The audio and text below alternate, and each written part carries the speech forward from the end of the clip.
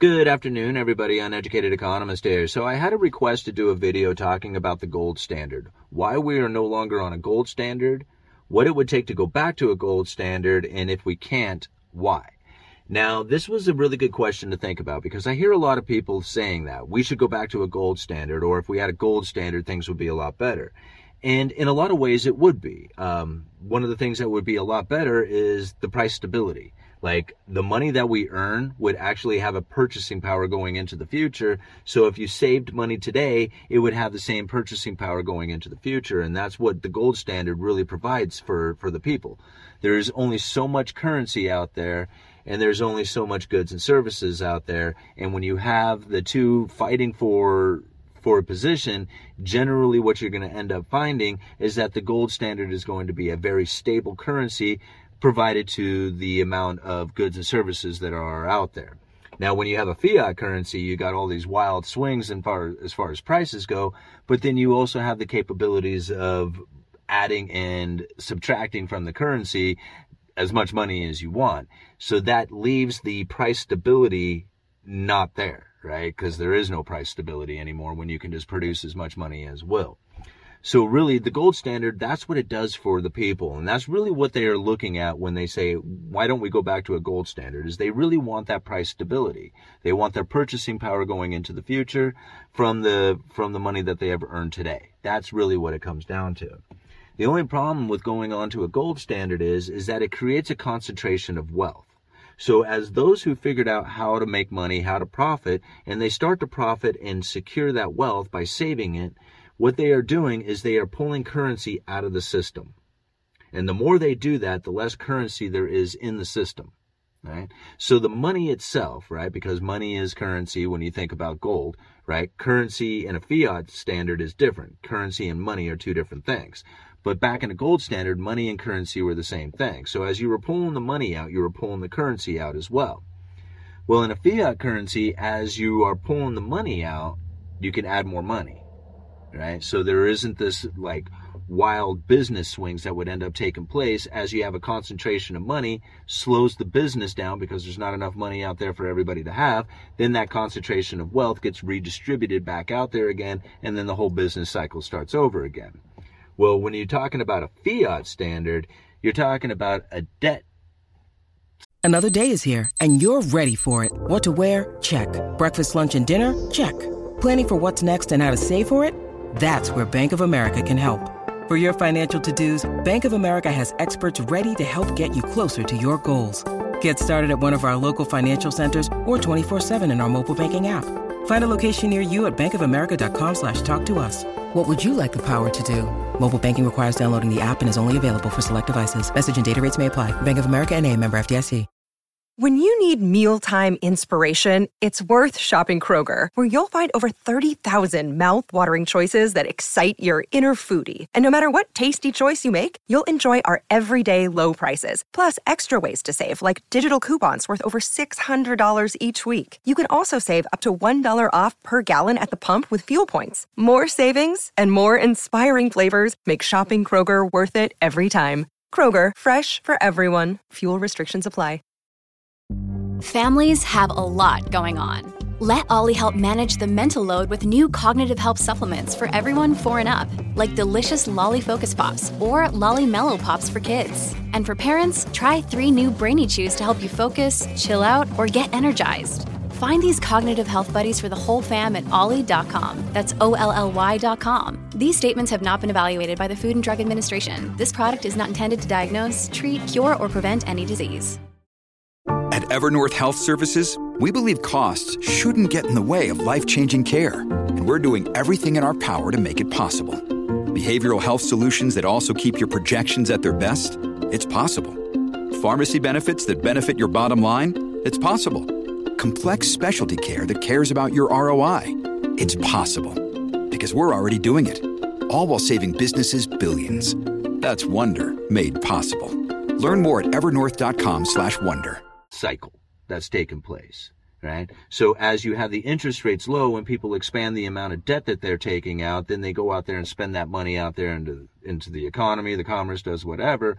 Then you have a contraction of that situation. They pull the money out. You have the contraction of the system.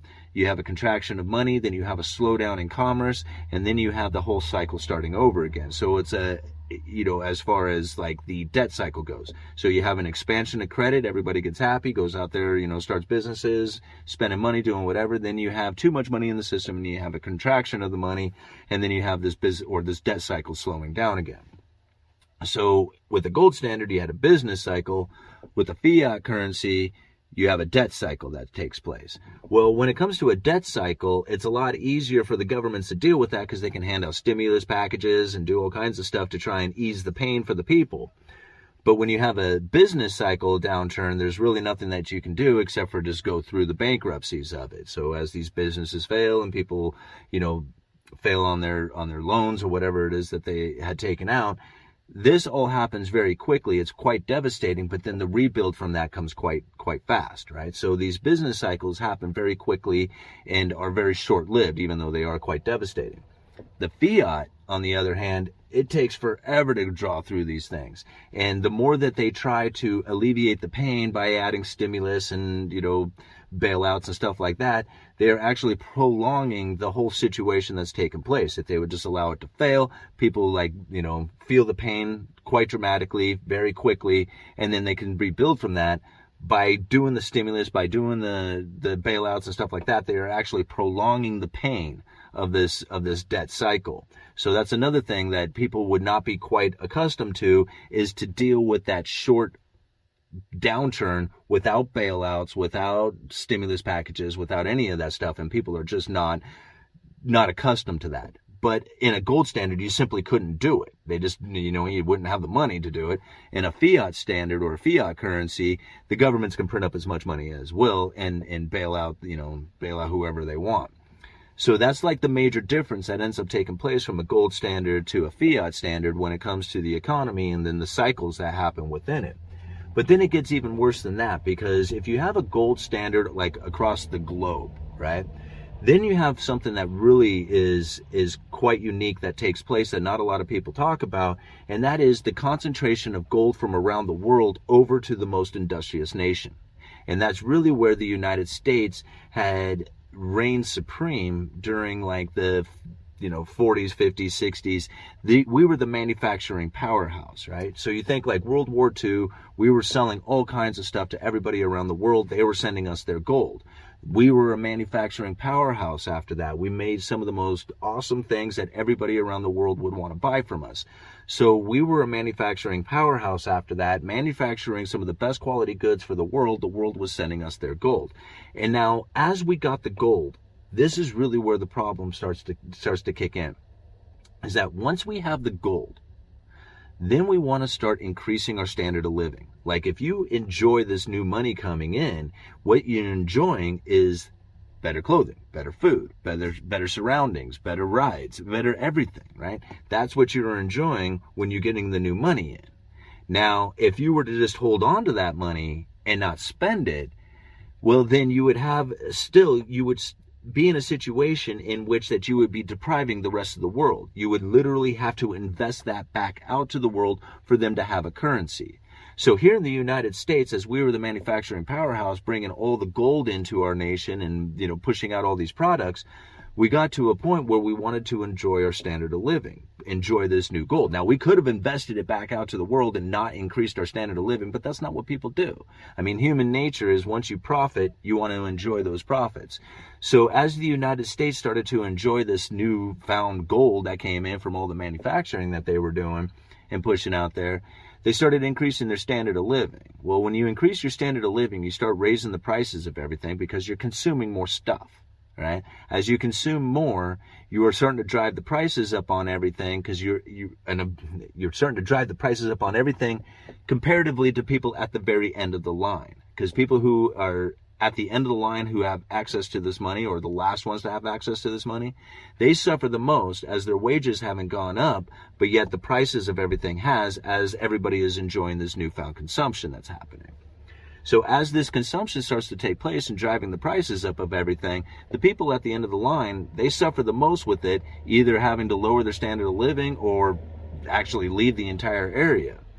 As this happens, and the people who have access to this money start to continue to enjoy that new money, they are importing foreign production to make up for the fact that they are no longer manufacturing it themselves. So now you got exporting of manufacturing taking place because of all the new gold that's coming in. The United States went through this exact thing. And when it got to about the 70s, we realized, man, our manufacturing base is leaving. All right?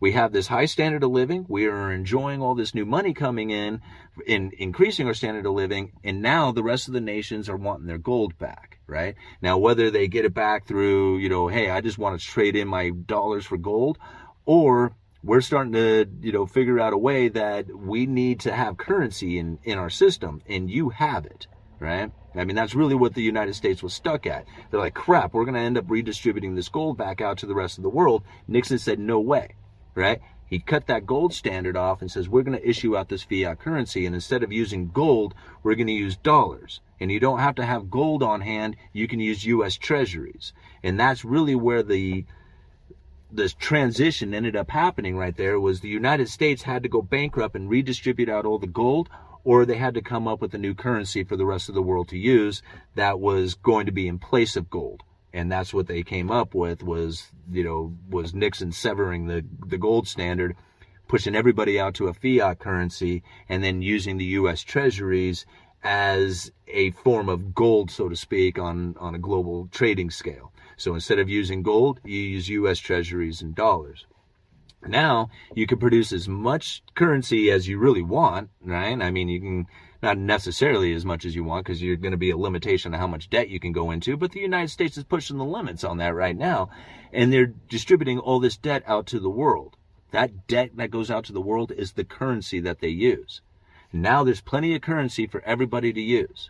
Right? There wasn't enough gold. There would have been concentrations and and cycles and, redistributions and stuff like that. But now we can have this continuous inflow of money without ever coming to a situation in which that the redistribution of wealth from the gold concentration needs to be done. They can just, when the concentration of wealth happens, they just print out a bunch more and hand it out there.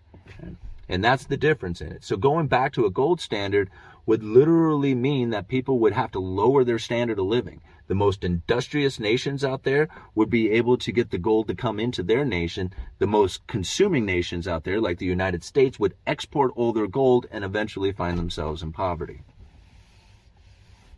All right.